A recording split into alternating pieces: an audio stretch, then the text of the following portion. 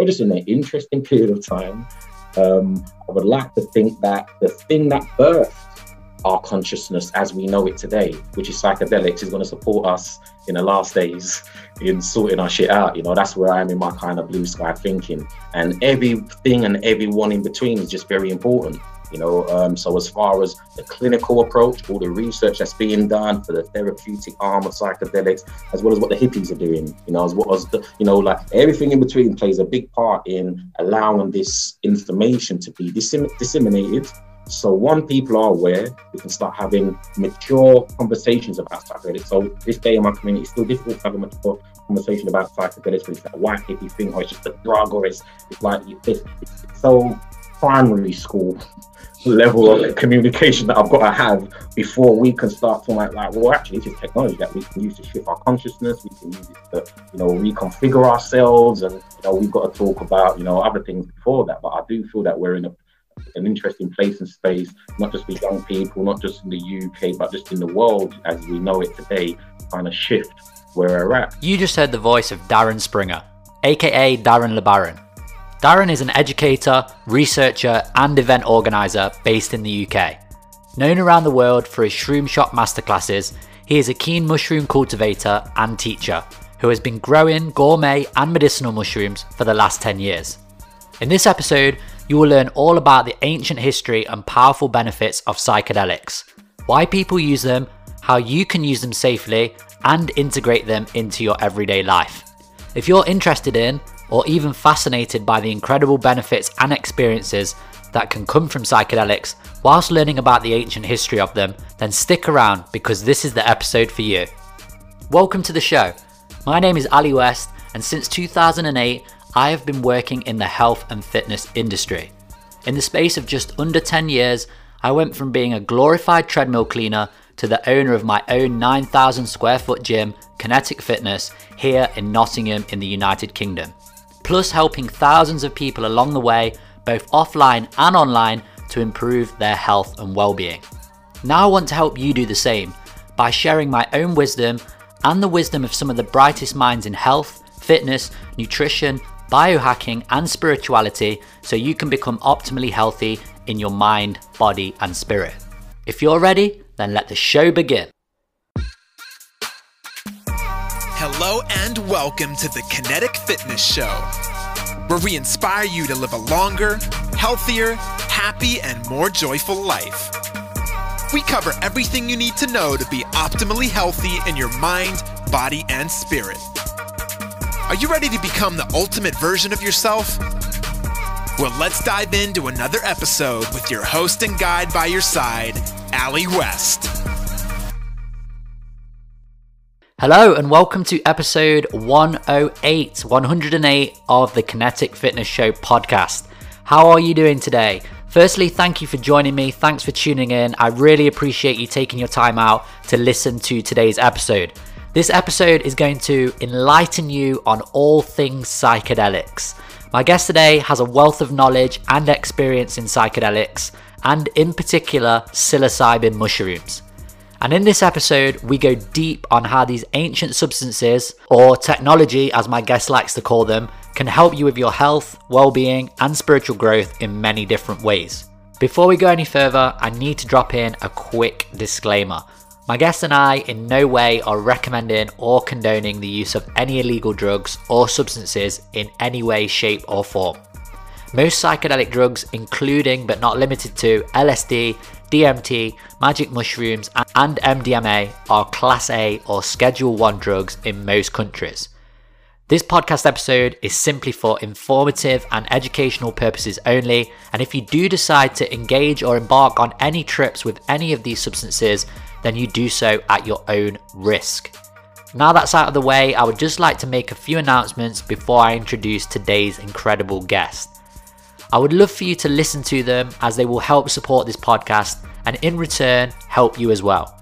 If you do decide to skip over this part, all the links are in the description or the show notes of this episode. My first announcement is asking for your help and support. I have just recently launched a crowdfunding campaign for the Kinetic Fitness Show. This podcast is at the point where we need to take it to the next level.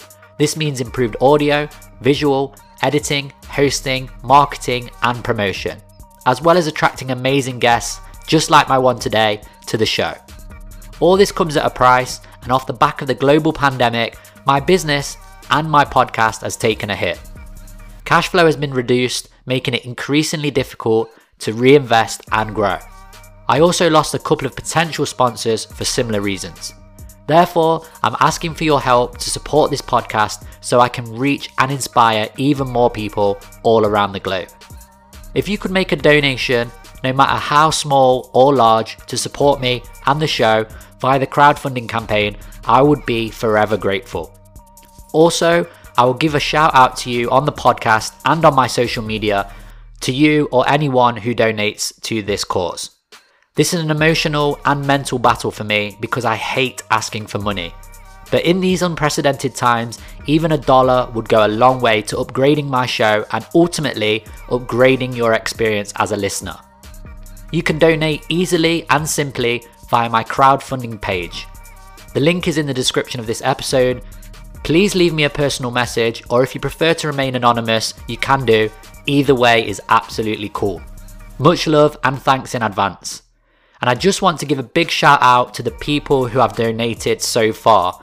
Big shout out to Andrew, Sam, Ali, Fiona, Cheryl and Ruth. All have contributed to supporting me and supporting the show. So much love, I appreciate you and I can't thank you enough. Now I'd just like to mention our sponsors of the podcast today.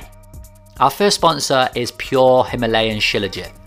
Shilajit is an ancient mineral from the Himalayas which has been used in the East for its powerful benefits for thousands of years. Shilajit helps to increase your energy and mental performance, plus many other benefits.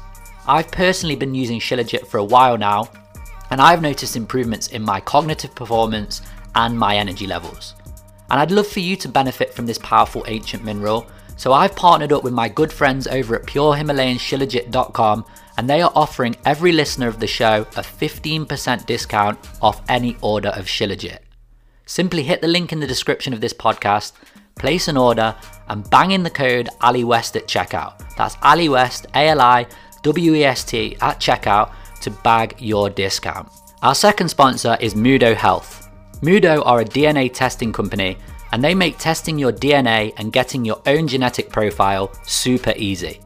All you do is you order your testing kit from their site, it's mailed out to you, you take a simple saliva test, send it back to their lab, and within a couple of weeks you will get a breakdown of your genetic health with over 90 plus reports on your DNA. Also, you'll get a report and a breakdown on how you can make improvements to your own health on the deepest levels, all laid out in an easy, user-friendly mobile app. Mudo has revolutionized my health, my clients' health, and also my family's health. My dad recently got off his medication after implementing the guidance in his genetic report from his DNA test with Mudo Health. That's why I've teamed up with the guys at Mudo to help the listeners of the Kinetic Fitness Show improve their DNA health as well. They are offering all listeners of the show an amazing 20% off any DNA kit purchase. Simply hit the link in the description, add your kit to the basket, and at checkout, put in the code ALDNA. That's ALDNA, ALDNA, ALDNA, ALDNA at checkout to bag your incredible discount. Okay, let's get stuck into the episode today. That's why you're here, and introduce my guest. This week's guest is Darren LeBaron. Darren is an educator, researcher, and event organizer based in the UK. Known all around the world for his Shroom Shop masterclasses, he is a keen mushroom cultivator and teacher and has been growing gourmet and medicinal mushrooms for the last 10 years. By day, he is an organic horticulturist and food enterprise tutor and has translated his home growing experience into a social enterprise. Darren is the mycologist in residence at the Somerset House, one of the largest communities of arts and creative enterprises in the UK. He is also a qualified permaculture teacher and facilitator and supports businesses and communities to create sustainable working systems and environments. He is a member and presenter at the London Psychedelics Society and is a chair and Breaking Convention committee member. He is also a regular presenter at the Detroit Psychedelic Conference, Ozora, Noisily Festival, and numerous psychedelic gatherings all around the world. sharing his extensive research on psychedelics and how they can support humanity in the here and now. Darren is a knowledgeable and dynamic speaker who is passionate about sharing his research and findings on ancient African plant medicines, the history, mythology, and various applications. Collectively, his work aims to inform and empower individuals from diverse backgrounds to cope with social challenges and contribute to community development as well as self-improvement in an innovative, creative, and culturally aware style. So what will you learn in this episode and what are some of the key takeaways? Well, firstly, Darren shares his story and how his interest in the unknown started from a very young age. You'll learn how Darren got into the world of psychedelics and his psychedelic research. You'll also learn about the history of psychedelics and why the history has been hidden for so long. You'll learn why psychedelics are having a renaissance. You'll also learn why people use psychedelics in the first place and some of the benefits that they get from them. You'll learn about the different types of psychedelics and Darren's own personal experiences. You'll learn why mushrooms are the oldest and most ancient technology known to man. You'll also learn how psychedelics can give you access to yourself and different parts of your psyche. You'll learn how Darren's experiences have helped him to drop his own personal baggage and personal loads. You'll learn how to integrate psychedelic experiences into everyday life. You'll also learn the importance of set, intention, and having a sitter when taking psychedelics, particularly for the first time. You'll also learn about dosage and individualization when it comes to taking magic mushrooms in particular. You'll find out about Darren's work in the community with young offenders and the benefits they get from his help and support. Darren also shares his opinion on where he sees psychedelics and humanity going in the future. Darren also shares his top tips for using psychedelics in a safe way, plus much, much more. This episode is absolutely fascinating.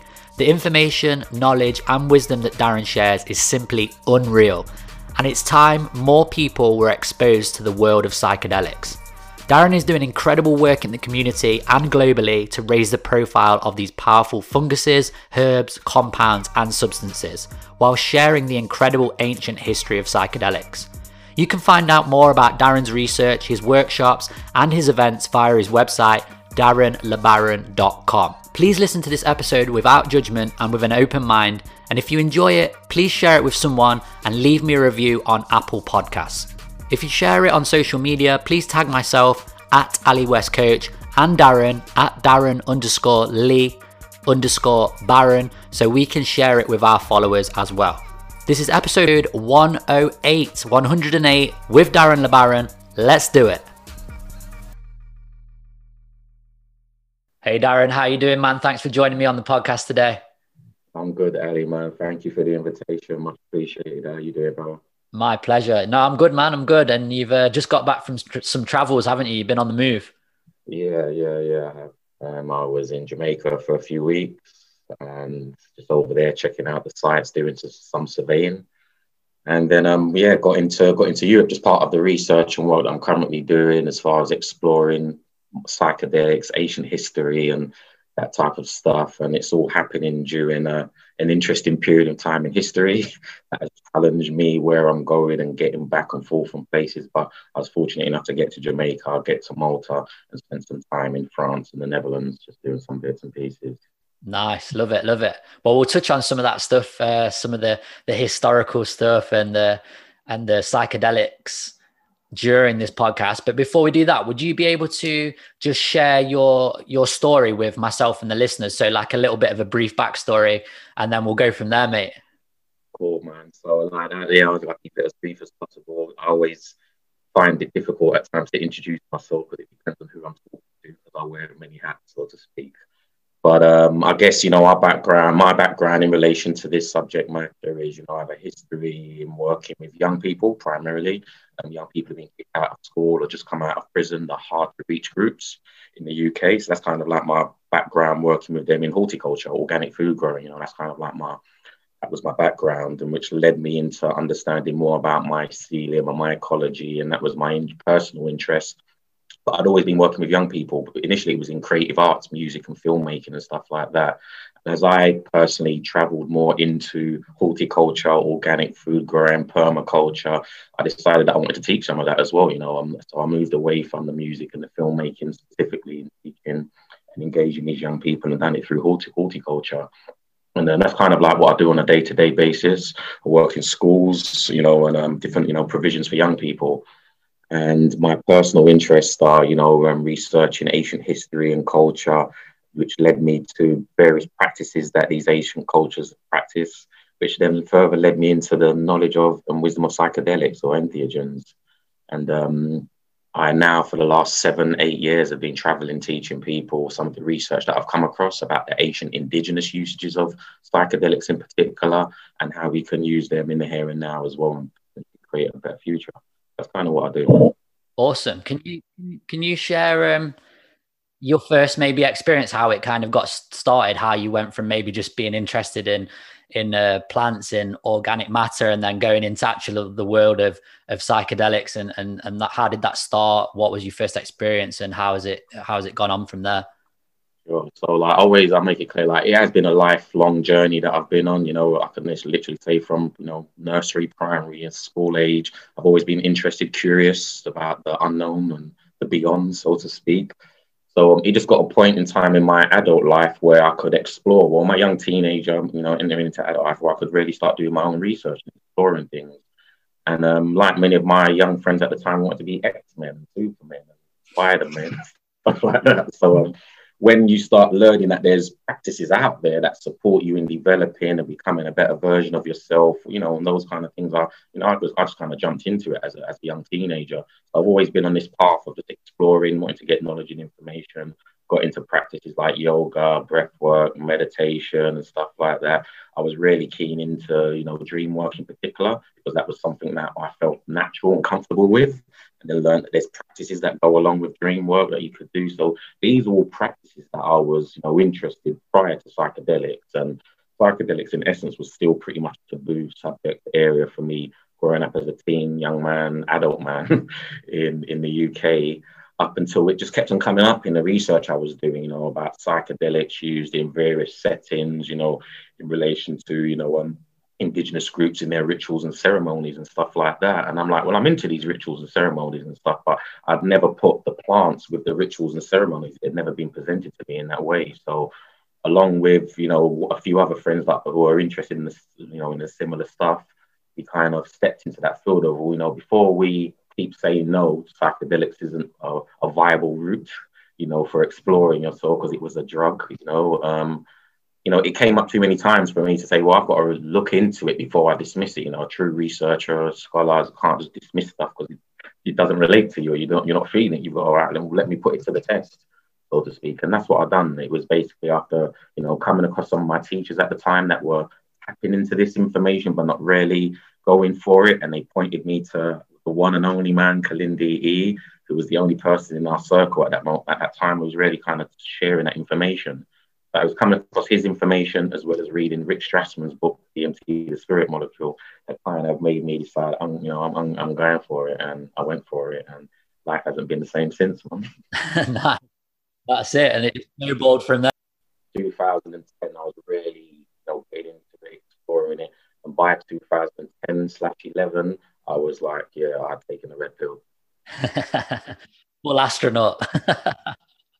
Love it. It's interesting though, isn't it? I think it's interesting how these kind of spiritual practices and also self-development practices, working on yourself, almost leads you into the world of plant medicine and psychedelics, because that's how my story is very similar. I just kept hearing it and hearing it and hearing it again from people that I admire and look up to and that inspire me. And I thought the same thing as you did. I thought there's too many people talking about it now for me to ignore it. And obviously in the last kind of 10 years, there's been a real renaissance of psychedelics and mushrooms and LSD in particular. But yeah, I was the same. I just kept hearing about it. And I thought, do you know what I mean? If I need to take my own learning and my own development to the next level, then this could be potentially a tool to do that. And it's really interesting how that pans out. Yeah, I really felt after a point in my research, it was like, well, you know, I'm dealing with dream stuff. I was dealing with tantric art. I was looking into martial arts and all these various practices.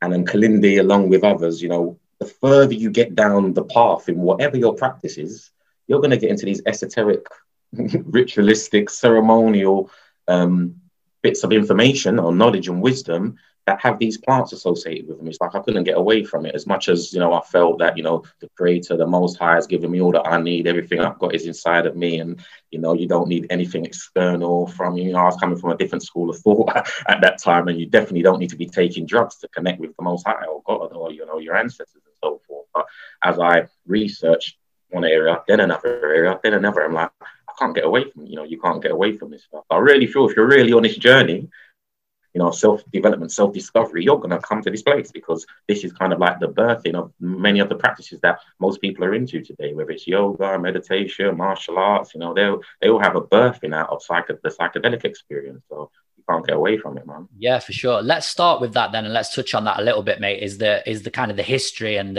you've mentioned indigenous tribes and ancestors that have used these medicines and these tools for thousands of years, maybe, and they were used thousands of years ago, millennia ago. So what has your research brought up in terms of ancient tribes and indigenous people using these plants?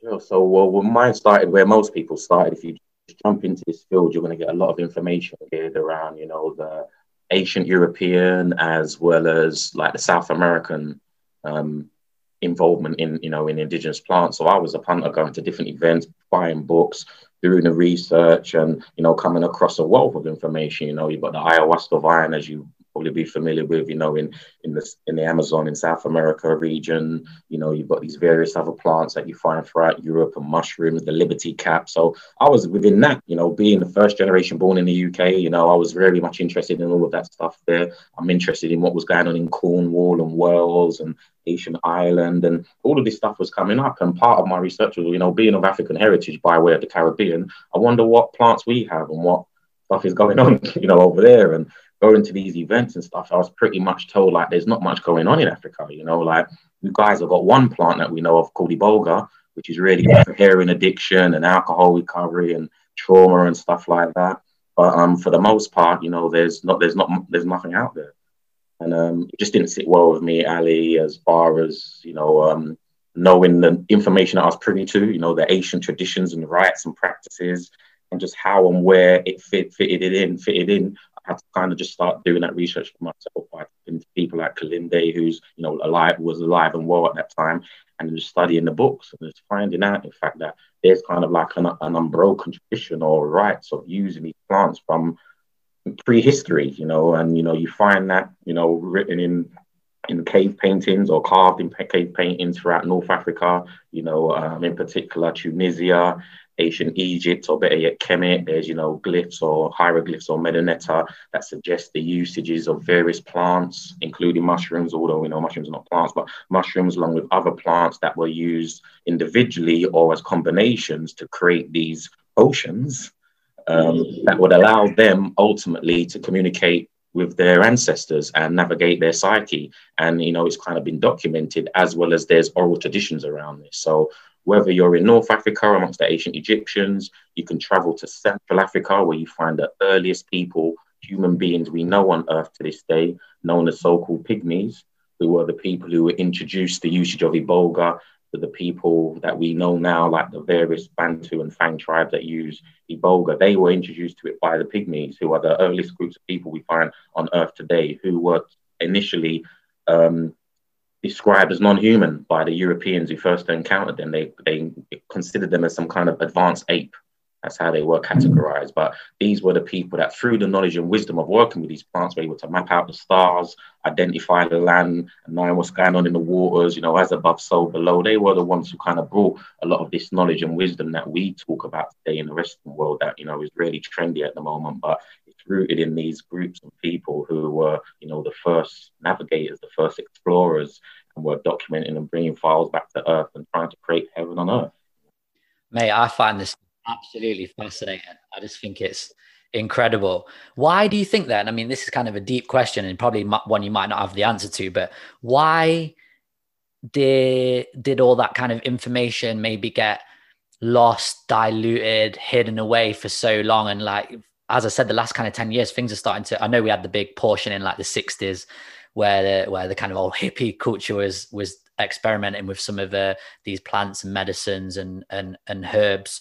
But why is it kind of been so many hundreds of years where it's been in the shadows and locked away? Why do you think that is? Yeah, like I really always look at it like there's multiple reasons why, but if we just look at it like where we are in the world, in the part of the Western world, ultimately there's a reason for that, because the powers that be, really made a conscious effort not to allow that information to get, available to the masses. And once they did, because they failed at that job, but once they did, then that got reinforced even more. And then many things came after that to really control the minds of people as well as the people themselves, because it became big business, in pushing, preventing access to certain drugs, so to speak, and giving access to particular drugs that would be more detrimental various groups and, be able to keep the control that they have, because ultimately, psychedelics allow you to navigate your psyche, they liberate oneself. If you've got a liberated individual, they might not want to do a 9 to 5 every day. They might not want to sign up and go to war. They might not, they just might not conform to some of the things that, the injustices and things that are being presented by the governments and the powers that be, because they have an agenda at the end of the day. And, the good, the bad and the ugly of it all is that, once, we got to a point, in the 60s, because it was kind of, they blamed the hippie movement as well as, some of the radical movements at that time for the misuse of these, of these substances.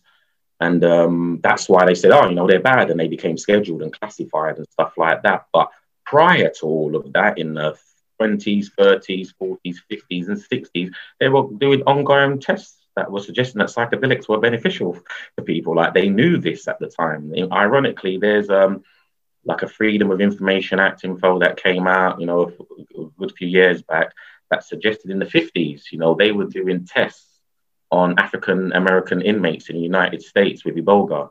So they were drug addicts, opiate drug, people addicted to cocaine and heroin and stuff like that. They were doing tests on them using Iboga and using it for rehabilitation, and they were getting results. So they had people addicted to drugs in jail and rehabilitating them for Iboga in the 1950s and got results. 20 years later, they flooded those same communities with crack cocaine, knowing that it was an addictive drug, and also had the solution or an answer to actually heal the addictive thing, and, left it to their devices. So I'm just saying that to say that we're not dealing with fair players and people, the powers that be really want us to be liberated and free thinking and stuff like that. So only that's why we haven't had access to it and not privy to it. But I just say that to say that's just in this part of the world. As I said, there's a unbroken link that I can take you back to the Congo and Gabon. The people using these plants, and they still use them to this day. It's just that the West wasn't interested in what they were doing, or suggested that what they were doing was bad and wrong. And we had that perspective. We were given that perspective as well. So many things along the line have prevented us from having a kind of a true, honest dialogue with these plants, in my lifetime at least. Yeah. Do you think, I think as well though, mate, that's why a lot of people like ourselves, people that are maybe more intrigued in the universe, in the inner workings of ourselves and everything. That's why a lot of people like ourselves are reaching for this stuff, or maybe are experimenting or using these tools on a regular basis, because maybe we've had enough of this rigged system, so to speak, and we want to use, not as escapism, but to see the world for more of what it is, because we only see this like brief veil over our eyes. And as I know from my limited experience of using magic mushrooms and LSD in particular, you start to see a lot more. So do you agree with that people are reaching it for those reasons, because they want to not escape but get away from this kind of system? There's this part of that. I guess some people are doing it for an escapism. There's all different reasons. As I walk my path and meet different people, the reasons why people would like to engage in these plants. I think no different from the earlier question as well, that everything's seasonal, everything happens in cycles. So everything's not meant to be on that up and up all the time, it's waves and fluctuations and stuff like that. So people come into things and come around to things in their own season. But we are definitely in a global consciousness, with the things that are going on at the moment with, the pandemic and all that type of stuff, that, the average Joe is just questioning things now, just questioning, we didn't used to question, we was taught not to question. So all of these things are definitely, leading people to that place. And some people are doing it for escapism. Some people are doing it for, answers. And like some people know, they've done the research and they're aware of why and how you use these plants and, are using it to communicate with their ancestors or using it to navigate the psyche, or they're coming across tons and tons of the new research that's coming out suggesting it can help with depression, can help with anxiety and PTSD. And if you look around and are honest, either you or you definitely know someone who's got anxiety, depression, or PTSD, whether they've been diagnosed with it or not. We know the current climate we're in. So yes, people are looking for answers, people have got these questions, and we haven't been given the best answers and results from the people who we would expect to give us the better, like your GP or your government or the politicians, the authorities are not giving us the best solution. So yeah, people are looking for other options. And that's why, yes, in the current climate, with all the research that's happening as well and being put into the public domain, people look like they're going for it. Definitely. Let's touch on some of the different types of psychedelics then. And I mean, I know you're big for the magic mushrooms. So let's talk about the different ones, maybe the ones that you've used and you kind of help people use as well, and some of your experiences, but also maybe some of the benefits you've seen with others as well. Because I know obviously you do a lot of work with younger people and in the community. So what are the different ones that you've used and had good experiences with, and how does each one differ as well? Because I know from personal experience that LSD is very different to magic mushrooms, for example. So can you just touch on the different ones a little bit? Sure. So again, like I really said, like my experience is just like my experience and yours is just yours, and the way people interface with these plants and organisms is unique. So there's no set model, no set way, that I approach it. I would say this is the way, or this is the one use in particular. I talk mushroom talk simply because of my background in horticulture and my understanding of mushrooms, mycelia, mycology as a whole, and understand that it's actually the earliest psychedelic that we know that we have on Earth, and was the earliest used one, as Kalinde and some of my other teachers and teach. We are dealing with the oldest technology, that is also pre-Earth. Mushrooms are alien technology. Basically, they're here before Earth. They were here before the plants, and some of the other plants that we use have got a younger history and have more information gathered around Earth's story, and if that makes sense. So with that's how some of the plants differ, as well as where they grow. So different plants grow, they have different types of technology. So you've got mushrooms, and they grow all over the world. Wherever you are in the world, you are gifted mushrooms. That's why I'm an advocate for mushrooms. They're the most sustainable psychedelic. Navigating your psyche or communicating with your ancestors or addressing your depression, anxiety, and those type of things there. It's the one that you can have a direct relationship with. You can cultivate it yourself, and that's what I teach and engage people in, in dealing with. And, you find that all around the world. Now, if we look at some of the, another popular one, LSD, I guess that's how I was kind of first heard about psychedelics, just with magic mushrooms. LSD as a thing, growing up in school, thought they were all bad. But LSD, commonly called acid, acid, that's what everybody, was dealing with a lot in, during those 60s and 70s, of the hippie movement and so forth. That was the, the technology, as I like to refer to it, that was fueling the movement. And that's a synthetic, it's a byproduct of organic material, but it's synthesized and, processed and, distributed in a liquid form or on papers, primarily, or can be inserted into drinks and Kool-Aid. And you've also got DMT, which is in itself its own psychedelic, but you also find it as the active ingredient in other plants and grasses and so forth. So all these ones that I've just mentioned in particular, known as tryptamines, they come from a particular family of psychedelics, classic psychedelics. And psychedelics is just that. The word psychedelic means to navigate the psyche or to make the psyche clear. But in particular, they do a good job at doing that if you work with them in that way. Whereas the mushrooms, their active ingredient is psilocybin, and that's what the research that's currently happening is, they're extracting the psilocybin from mushrooms or creating their own versions of psilocybin, and then administering that in the trials that they're trialing, in Imperial as well as, in the UK as well as in the States. The ayahuasca, as I said, the active ingredient is DMT. They're also doing research in the UK using DMT as well in relation to near-death experiences. and people who had suffered from who had near-death experience, and they was comparing it to the DMT experience. So there's some wicked research and trials going around with those are kind of like the main guys. And MDMA, that may not, although not a classic psychedelic, there's loads of research at the moment suggesting that MDMA can also support with PTSD and other challenging mental health challenges. So these are some of the main, magic mushrooms, ayahuasca, DMT, as well as MDMA. But you've also got, which was my first experience with Salvia divinorum, which is a plant that you find in Mexico. And it can be in its raw form, just eaten and used. It can be brewed up as well, or it can be dried out and smoked. So there's different ways of processing it, and it can be used. And that was my first, journey in working with these plants, which led me more into wanting to understand and explore them all to some degree. And I haven't tried them all. And through my experiences, what I've ultimately discovered is that they give you access to yourself. That's what they all do. They all have different filters. They have different signatures because they come from different places around the world. In some cases, they've got information from those places encoded within the plants. And then when you engage with the plants, you have a dance with it. So it's exploring yourself, your own DNA, as well as exploring a plant's DNA. And that's kind of what I think all these plants and organisms offer the partaker, the opportunity to explore yourself and build a relationship with the technology. So yeah, I don't know if that answered the question, but yeah, man. Yeah, love it.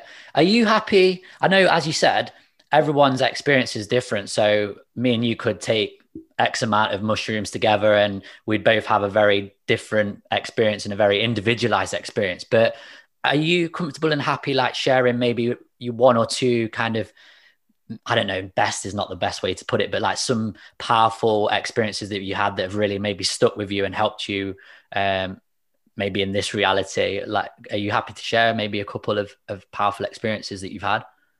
Sure, man. And that's what I've always found interesting. Like, I find every single one of my experiences really powerful and profound, even when it's really like simple, like as straightforward as like some people say, "Oh, nothing happened," and then it was like, "Oh," but at one point I was just howling for 20 seconds.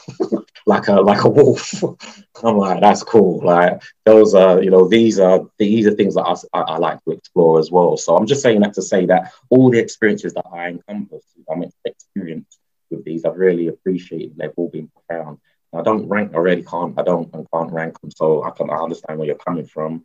But what all these experiences have done, Ali, for me, ultimately, like the simplest way I explain it, like, yeah, I've traveled, I've seen stuff, I've engaged stuff, I've been God, and I've been a piece of shit. I've been, I've gone from all the extremes and experienced, a lot on these experiences. But ultimately, what is the applicable side of it is that it's allowed me to drop a lot of my load. And I say that to say, like, we all as individuals just carry baggage, and whatever that baggage is, whether it's childhood baggage, work shit, girlfriend, boyfriend type stuff, we pick up this stuff, we carry it around with us. Some of it is useful, but 9 times out of 10, it's not serving us well. And there was just a lot of stuff that I carried around with me that I was conscious of. Like, I knew that there's stuff about me that I'm not feeling, that I want to sort out. And then there was the unknown. There was stuff about myself that I didn't know that it uncovered or unpacked, or allowed me to realign with.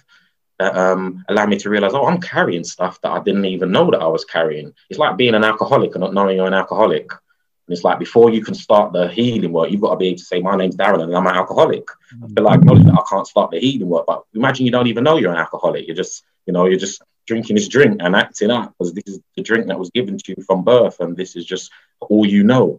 So I'm saying that to say that all of my experiences in some way just allow me to drop my load that allows me to free myself up, then become what I'm becoming. And as far as the experiences that really done it for me, one of them was the salvia experience, because it was like my first experiences with these plants. And I maybe had done it once or twice before at very low dosages, just very scared and nervous, not knowing what I was getting into, and just being very cautious and getting to a point where I'm like, well, nothing's happening at these smaller doses. I need to just fill this thing up and go for it. And then on one occasion I'd done that. And that was when life was never the same again. It was one of those moments. And what happened literally was, I'd been reading a lot, which I always tell people now, I don't read too much about other people's experiences and stuff, just have your experience. But I was reading that with salvia in particular, like you really can, it's like a connect, there's a part of it technology that connects you with things. Whatever you're sitting on, laying on, leaning on, you could become it.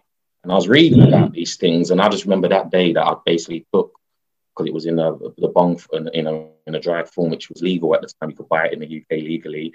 So I tried it, and I remember just taking this hit.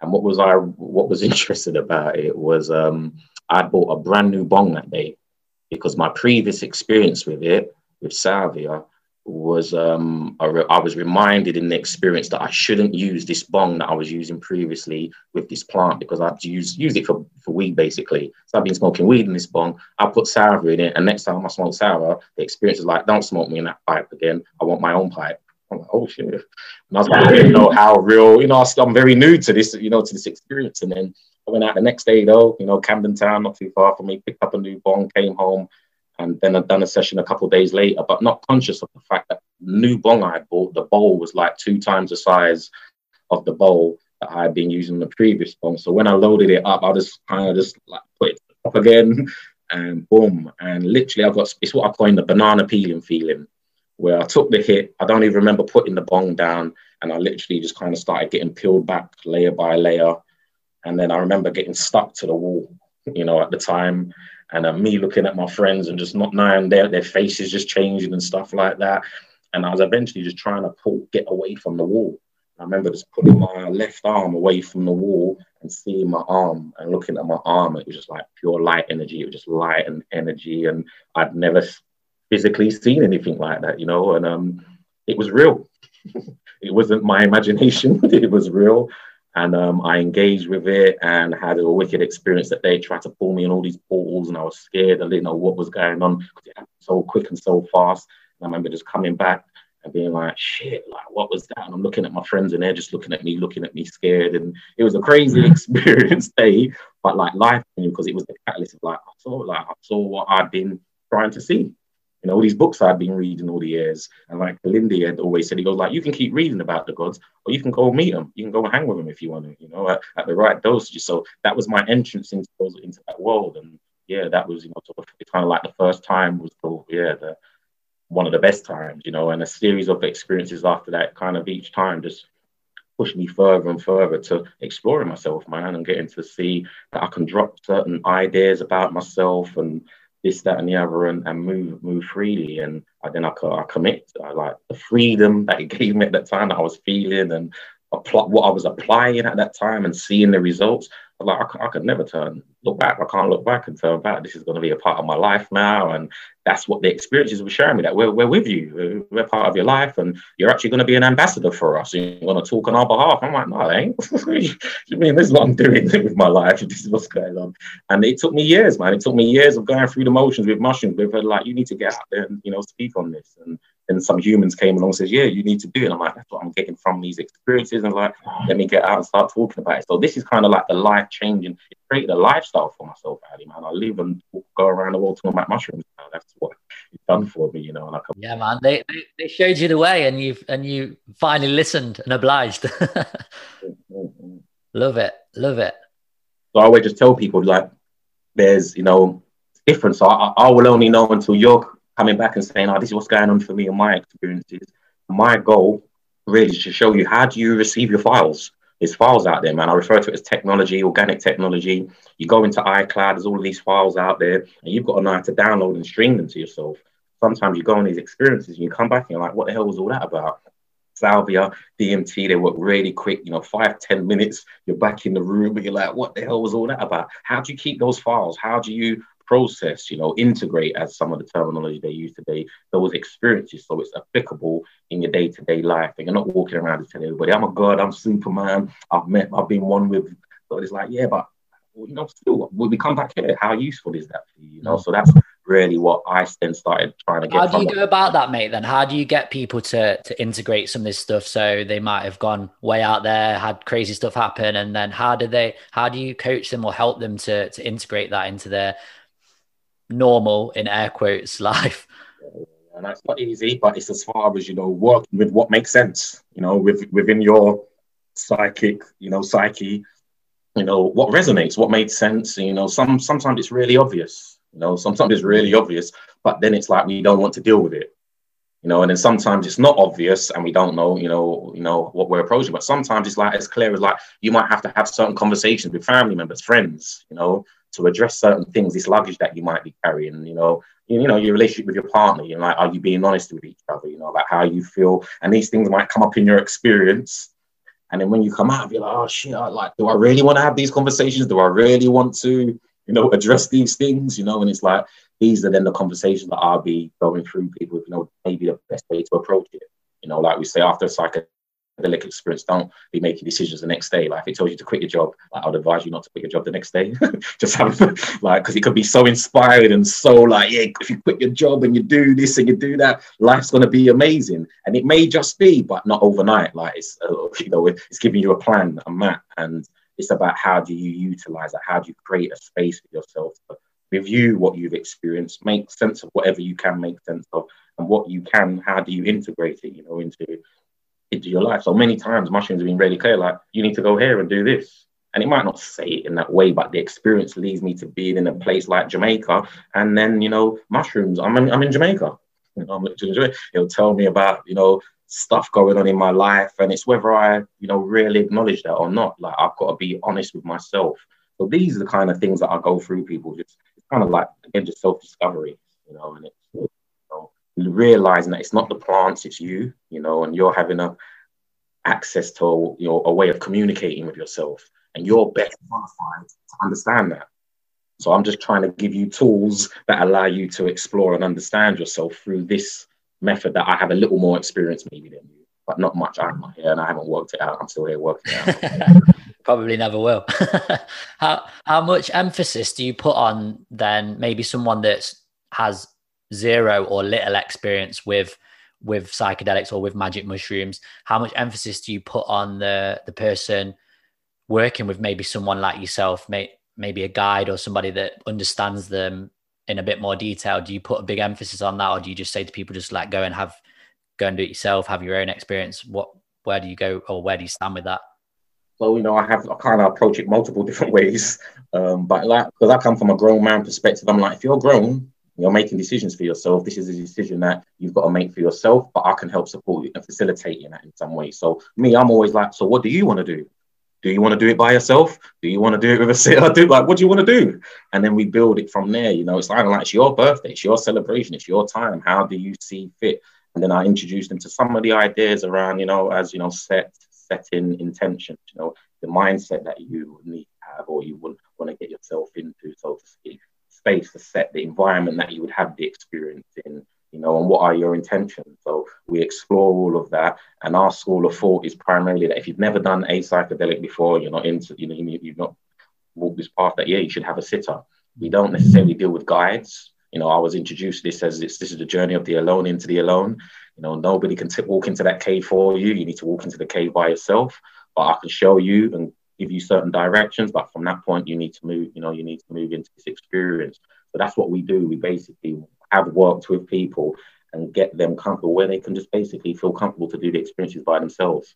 They would say at least up to the first 3 times you should have a sitter who's just basically there to just make sure that you're cool. They don't need to be qualified, so to speak, because there's no qualifications that you can get in psychedelics, but you just want someone who's experienced, who, more experienced than you, and basically can bring you water, wipe your face if you need, face needs wiping, if you've pissed, shit, vomited on yourself, those kind of things. They're there to help you with that type of stuff. If you want someone to talk to, there's someone to talk to with you. It's just that's what their role is, so to speak. It's about you going into this, with the understanding that you're going to be exploring yourself, and anybody around you potentially could be a distraction. And group sessions and group settings can be great and marvelous too. But what we're talking about, getting to the root of you, it's best that you do it in a room alone by yourself, and get, just really discover yourself, so to speak. So that's what we're working towards. But leading up to that, it's just being responsible, knowing what you're doing, where you're doing it, who you're doing it with, if you're doing it with people, what is the setting, what are your intentions? We would be exploring all of those things prior to the experience. And some people, they go like, yeah, I want to do it because my mates went Peru the other week and they said they had a wicked time.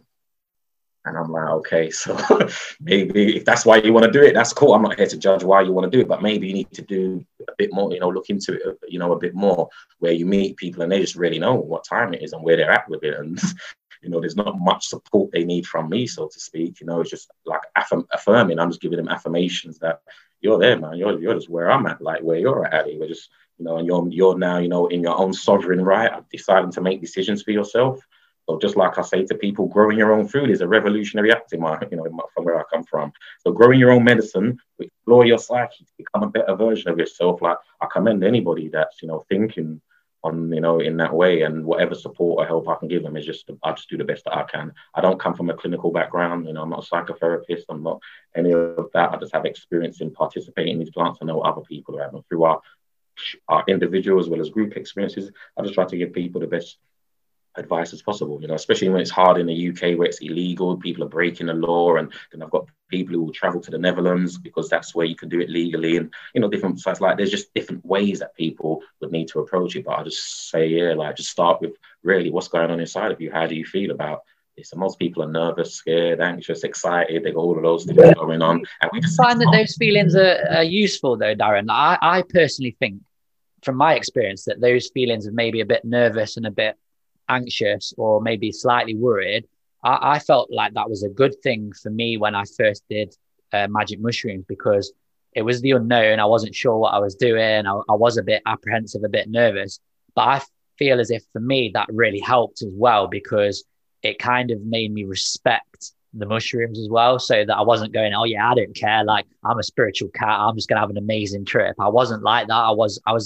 I wanted to do it. My mindset was positive, but I also had this kind of lingering apprehension as well. Do you think that's useful? I think it's useful. That makes sense to me. Any person who comes to me and says, nah, I ain't worried about this. This is, because I've had one or two of those types of people. This is going to be fine. I've got it in the bag. And I'm like, okay, cool. When anything you're stepping into that you've never done before, there should be some kind of like, what am I doing? Why am I doing this? Like that, for me, that's normal. That's a normal sound, it's like anything, So with that, it all adds up. But for me, what happens is that it doesn't stop, doesn't go away, so to speak. All that happens is that you just get better at dealing with it. So I don't know if you're, in any field of your life, you've had to speak publicly. You've got to do, it's just like a musician, who's got to go out on stage. And it could be, I don't know, Madonna or Michael Jackson or any of the new type of artists.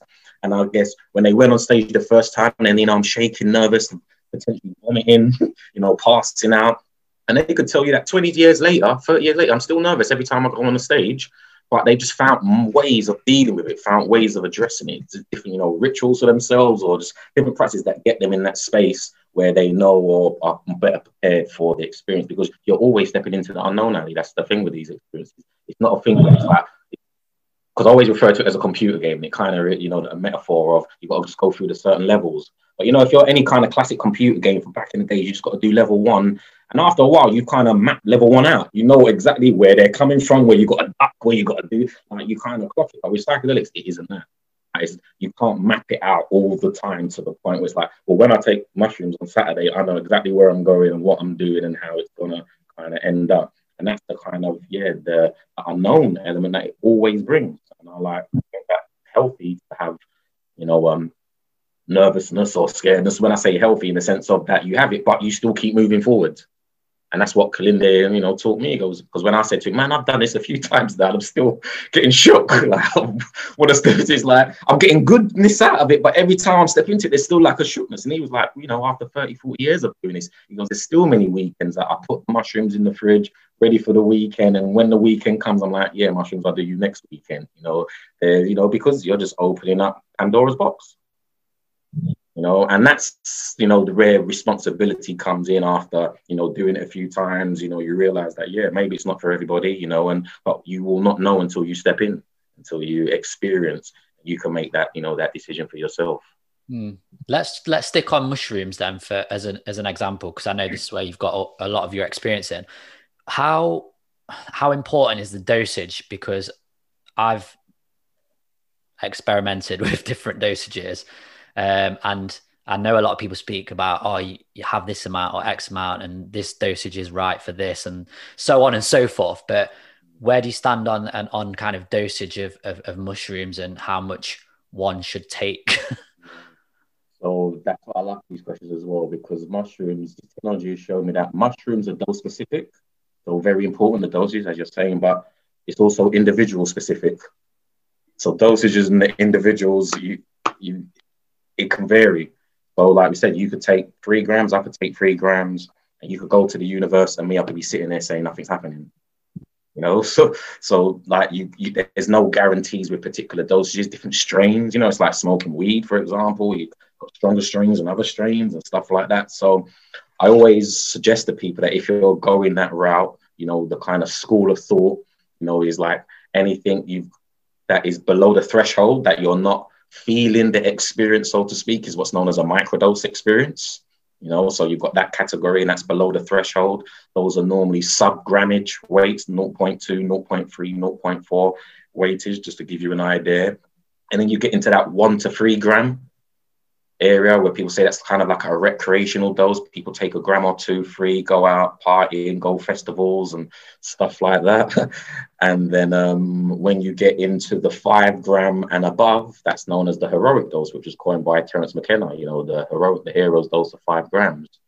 And I'm sharing that with you, Ali, but at the same time, I know that people who've done 5 grams and nothing's happened to them. Nothing happens to them. And like I said, other people, they take it and they're like, shit, I ain't never doing that again. That was like too much. So you as the individual need to kind of start gauging if this is a path, it's work, it's a journey that you're on. You start wherever you feel comfortable starting. And if that is in the below the threshold, or if it's at 1 gram, or if you want to jump in at start at 5 grams, you just got to do your research and start where you feel comfortable. You've got to know what you want to get out of this. If you're going into the lower dosages and microdosing, you can try it and be by yourself maybe. If you're getting in, if you've never done it before and you want to have an experience, and you've got to be conscious of that and make sure you've got the right people around that can facilitate that space for you, so to speak. And once you're getting into the 5 gram and above region, that's when we will say that's when the wheels start to turn. That's when mushrooms start to offer the gifts they have to offer.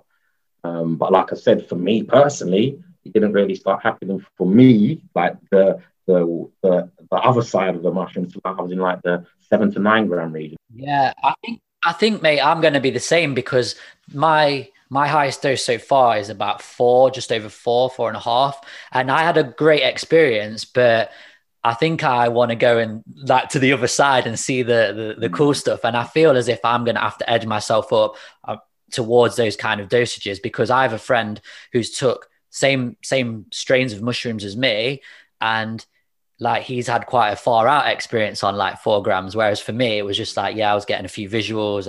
I felt amazing, maybe in contact with the higher power a bit more. But in terms of things that I might have an idea of, or maybe not expecting, but I have an intention of reaching, I think I'm going to have to up that dosage. So it's interesting you should say that. And I suppose they're completely different things, but you can relate it to alcohol as well. Like some people have a pint and they'll be smashed off their tits, and other people will have to take 10 pints before they even feel it. It's the similar sort of thing.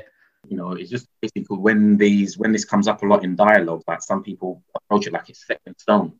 And that's why I think it can be scary. So if it's just like, you drink a pint, this is going to happen. It's like, no, that's not necessarily going to happen. If you take 5, that's not, it's like, put it out in that way. And because some people get assurance that, I'm doing it below this dosage, so everything's going to be all right. I'm not going to have those types of experiences. And they take 2 grams and they're all over the place, climbing the walls and stuff. So that's why I really enforce this. The technology, and it's you.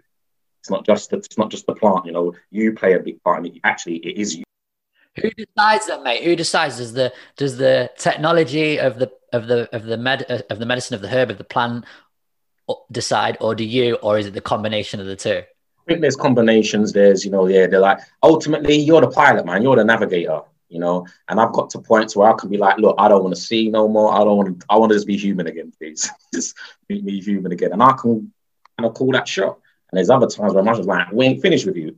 Coming over here. This is, and it's like, but by the end of it, I'm like, I get it. Because ultimately, it's you. Like, that's how I come from a school of thought where, we're living in a holographic universe and stuff like that. And we're all just, we're dealing with this physical world as physical. But, I know better. I don't know, but I know better at least. And with that said, I know that stuff is, goes beyond the physical. So, it's metaphysical. So you have that power and ability anyway, regardless. I was watching, just to kind of jump on it, I was, and answers an earlier question as well, I was watching a little clip on some of the earliest people that we find in South Africa, known as the Bushmen. So I talk about these groups a lot. But in this particular documentary, they was talking about the dances that they do. So these dances are part of what I would also say is part of the integration that needs to be considered when dealing with psychedelics. So especially if you go to the clinic, I'm drifting, but I'll come back. But if you go to like the clinical places where they're suggesting you take psychedelics and the therapeutic and the integration, it's basically getting psychotherapy. But when you go to South America, when you go to Asia, when you go to Africa and so forth, and you see what their integration is, like picking up drums and dancing, that's their, like their approach. It's not necessarily just somebody on your shoulder saying, look, everything's going to be all right. They're like, get up, dance, do this. There's particular things you need to learn and do. And this is all part of the experience. And so what they were suggesting in the documentary is that these groups of people were, the Bushmen or the Salman, were able to generate these altered states of consciousness, communicate with the universe, the gods, for lack of a better word, and they was able to do it through dance. But what the researchers were saying, it was all to do with their genes and their DNA. Was their genes and the DNA are some of the oldest, diverse ones that we find on planet Earth. These are the earliest humans, again, that weren't considered humans when Europeans first encountered them. But it's something to do with something inside of them, suggested in this documentary, that allows them, when they dance, when they do certain things, that they can have these experiences. Like an antenna or a receiver coming in. You got it. So these things outside of us are just technologies that allow us, just like this technology, Ali, it allows us to communicate. But it's you, I'm going to phone you, I'm going to, it's like, so it's understanding that relationship, but I don't disrespect the phone and say, don't need the phone. Like, I couldn't do it without the phone. So it's just understanding the relationship that you're going to be building with the technology. That's where I think it comes. So to answer your question, it's like, it's both. Like, it takes two to tango. You are the pilot. Before we kind of wrap up things and wind down, I just want to touch on some of the work that you're doing, because obviously I know you're doing like big work and stuff with the young generation, with the community, with the Black community, with people that are offenders. So can you just explain like some of the results that you're seeing with these people that you're working with, like what benefits they're getting and what changes they're making in their lives?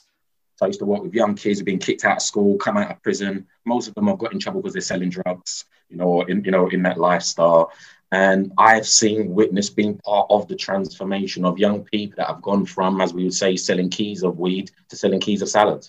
Have just shift the hustle, understood the principles of the hustle that they was involved in, like illegally, but there's principles in that stand the testament of time that if implemented in the right way could actually be a good choice for you.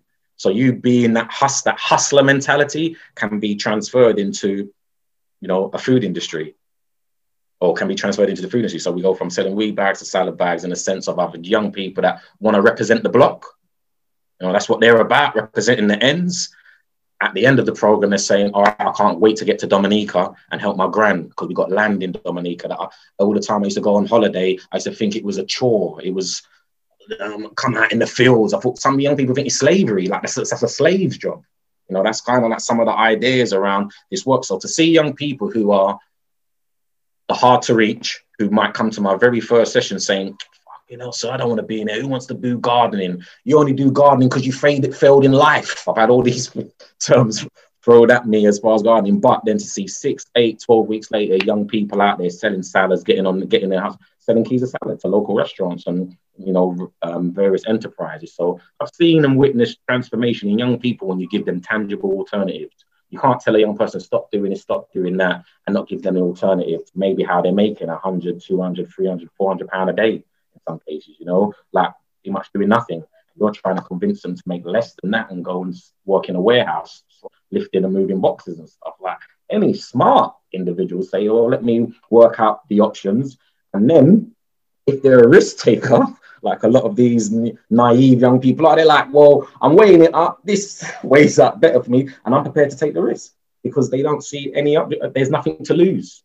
So other people they say, well, it's not it's an easy option. You do the right thing, don't you? But some young people don't have those options or the parameters to even be able to view that. So for me to see some of the young people come full circle and be like, yeah, I'm trying to sell salads now and onions and potatoes and We used to do the survey saying, you know, how many people out there take drugs? You know, and there might be a lot of people take drugs, and we should do the surveys with them, right? So how many people in this room smoke weed or take crack or heroin? And some people are honest and put their hands up and stuff. And I'll be like, how many people in this room eat food?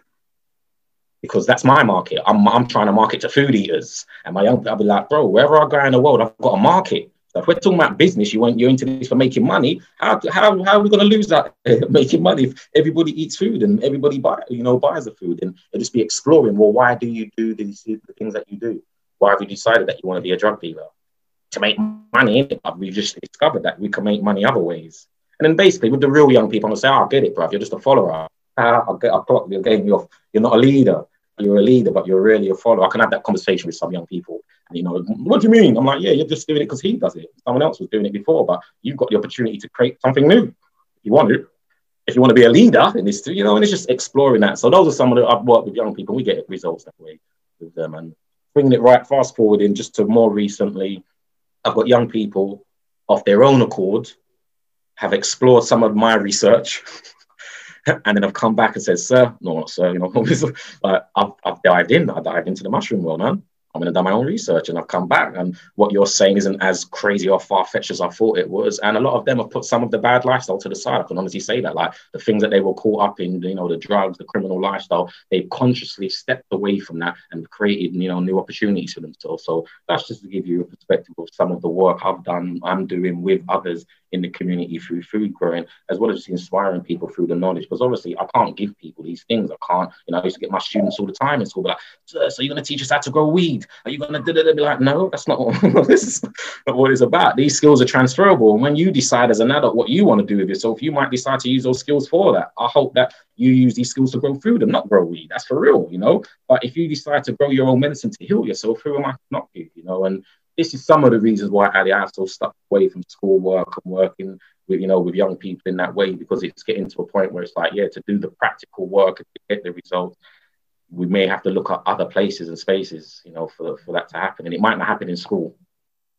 Like, I know I'm drifting, but like my children were homeschooled, Ali. Like, I've never really believed since I came out of the education system that it works for us. So although I work in schools, I don't really have much faith in schools in educating and empowering people anyway. I feel though like we've come full circle, and this is quite nice the way it's worked out, and there are no coincidences. We've come full circle because we've spoken a lot about like the history of all this stuff and maybe more about who we are on a deeper level. But now we're coming to maybe where we are now. We've come full circle on this conversation, and leads me nicely onto what I maybe want to ask to kind of wrap things up is where do you see things going with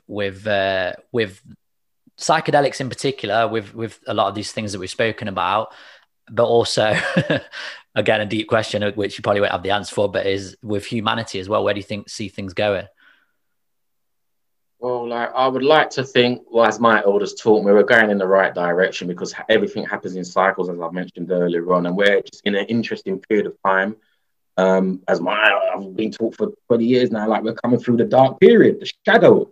You know, like all these terminologies have come up, but this is something ancient as well that was predicted, you know, or, you know, kind of point that we're going to be going through a particular phase. It wasn't just 1 year. It wasn't the year 2000 or the year 2012 and all the different years that people put. It's a phase, a period of time. And in some cases, it can be hundreds of years, you know, thousands of years, these various periods of time. But we're just in an interesting period of time. I would like to think that the thing that birthed our consciousness as we know it today, which is psychedelics, is going to support us in the last days in sorting our shit out. You know, that's where I am in my kind of blue sky thinking. And everything and everyone in between is just very important. You know, so as far as the clinical approach, all the research that's being done for the therapeutic arm of psychedelics, as well as what the hippies are doing, you know, as well as the, you know, like everything in between plays a big part in allowing this information to be disseminated.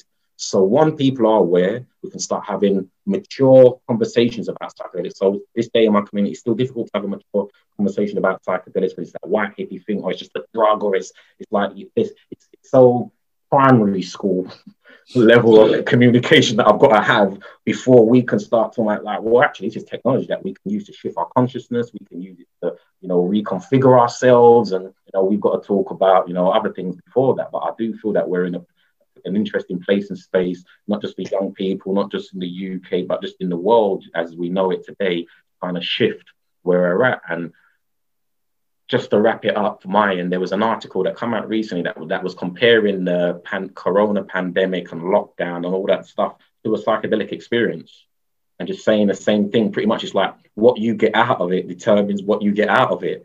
So the psychedelic experience, some people might say, I had a bad trip, but that bad trip actually inspired them, actually, kicked them up the arse to make shifts and changes in their life. And it's saying the same about, the whole pandemic, because what it does, it disrupts your general routines, for processes. So with that said, that the combination of this experience that we're going through around the world, that we're all up under at the moment, along with psychedelics, I really think it's creating some kind of, not really believe it is, I'm witnessing shifts in people, my own self and people around me. So if we're currently on this path, I feel like we're in a good place and space. But at the same time, we do have to go through the dark to see the light, so to speak. Agreed, man. Love it. Final question, just to wrap things up. If someone's listening to this or watching this on YouTube or whatever platform it goes on, and they're thinking, I've been inspired by Darren, inspired by Ali and their stories, and they maybe want to start using psychedelics, what would be your maybe 1 to 2 or 3 pieces of advice for them to start their journey? Yeah, well, you've got to do your Googles, innit? You've got to really know what you're doing and what you're getting into as far as the technology you're deciding to use. And I would always advise anybody with anything that you're dealing with, like, find people who do it, who have had the experiences. So if you want to be a millionaire, you've got to go and meet a millionaire. You're to get advice from a millionaire, how to become a millionaire. So if you want to step into psychedelics, you need to speak with people who've done psychedelics, who are experiencing holding space, in that could facilitate your experience if need be. And you really need to understand this whole thing is about exploring your psyche, and you need to create the right mindset and the right environment to do that in. Those like the fundamental things. So the setting an intention, as I mentioned earlier on, you need to explore that or look into that, read about it more, understand what that is for the integration process. So when you have the experience, you can integrate that into your lifestyle, and having someone or people around you who are educated or qualified, so to speak, through experience. And that's what you need to do before you just think.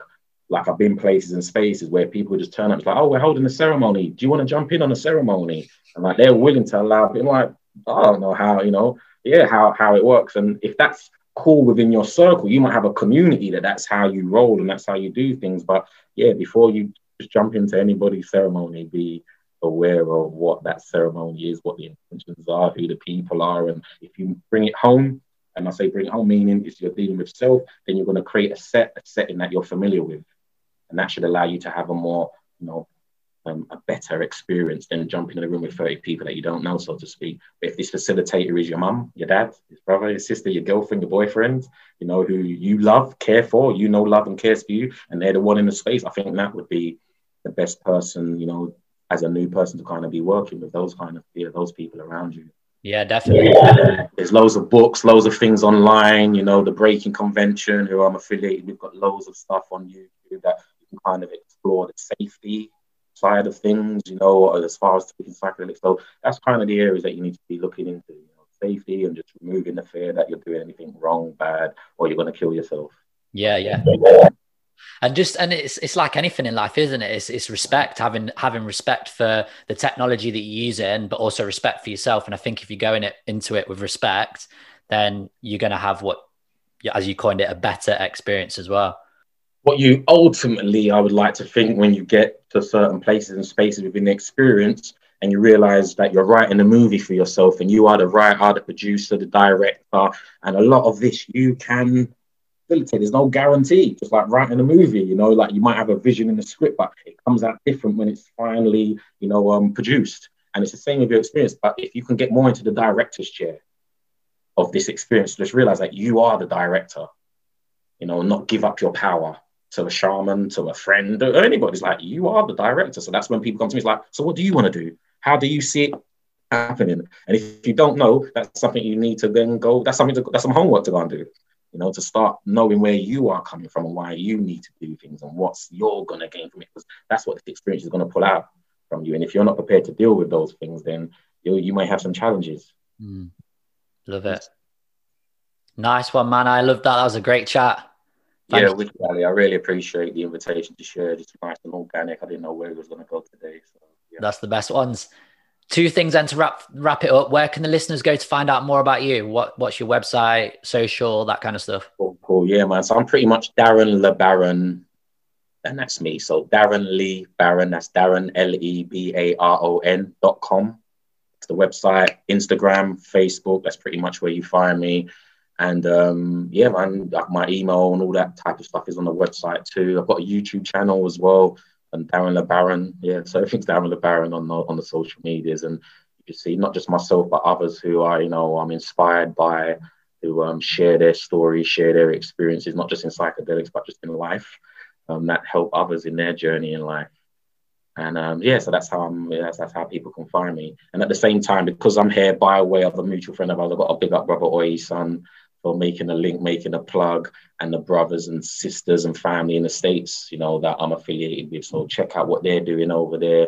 We had the Detroit conference, psychedelic conference earlier on this year, and there's a range of other things going on. So you can check out the KI network and others in the States, man, doing their thing. So that's how, I'm connected here in the UK and in the States too. And keep your eyes on Jamaica. Nice. Okay, we always wrap my podcast up in the same way, mate, and that's with a favorite quote. So can you hit us with a powerful quote to end the show? Probably my most popular. I don't know how powerful it is, but I was taught it by a pimp rapper. Too short, and that's getting where you fit in. Perfect. Nice one, Darren. Thank you so much for your time, and I wish you all the success, brother. Wicked, Ali. All the best to you, my man, and have a good day. That's a wrap on another episode of the Kinetic Fitness Show. Don't forget to subscribe, leave a review, and share this podcast episode with your friends, family, and colleagues. Until next time, peace and love.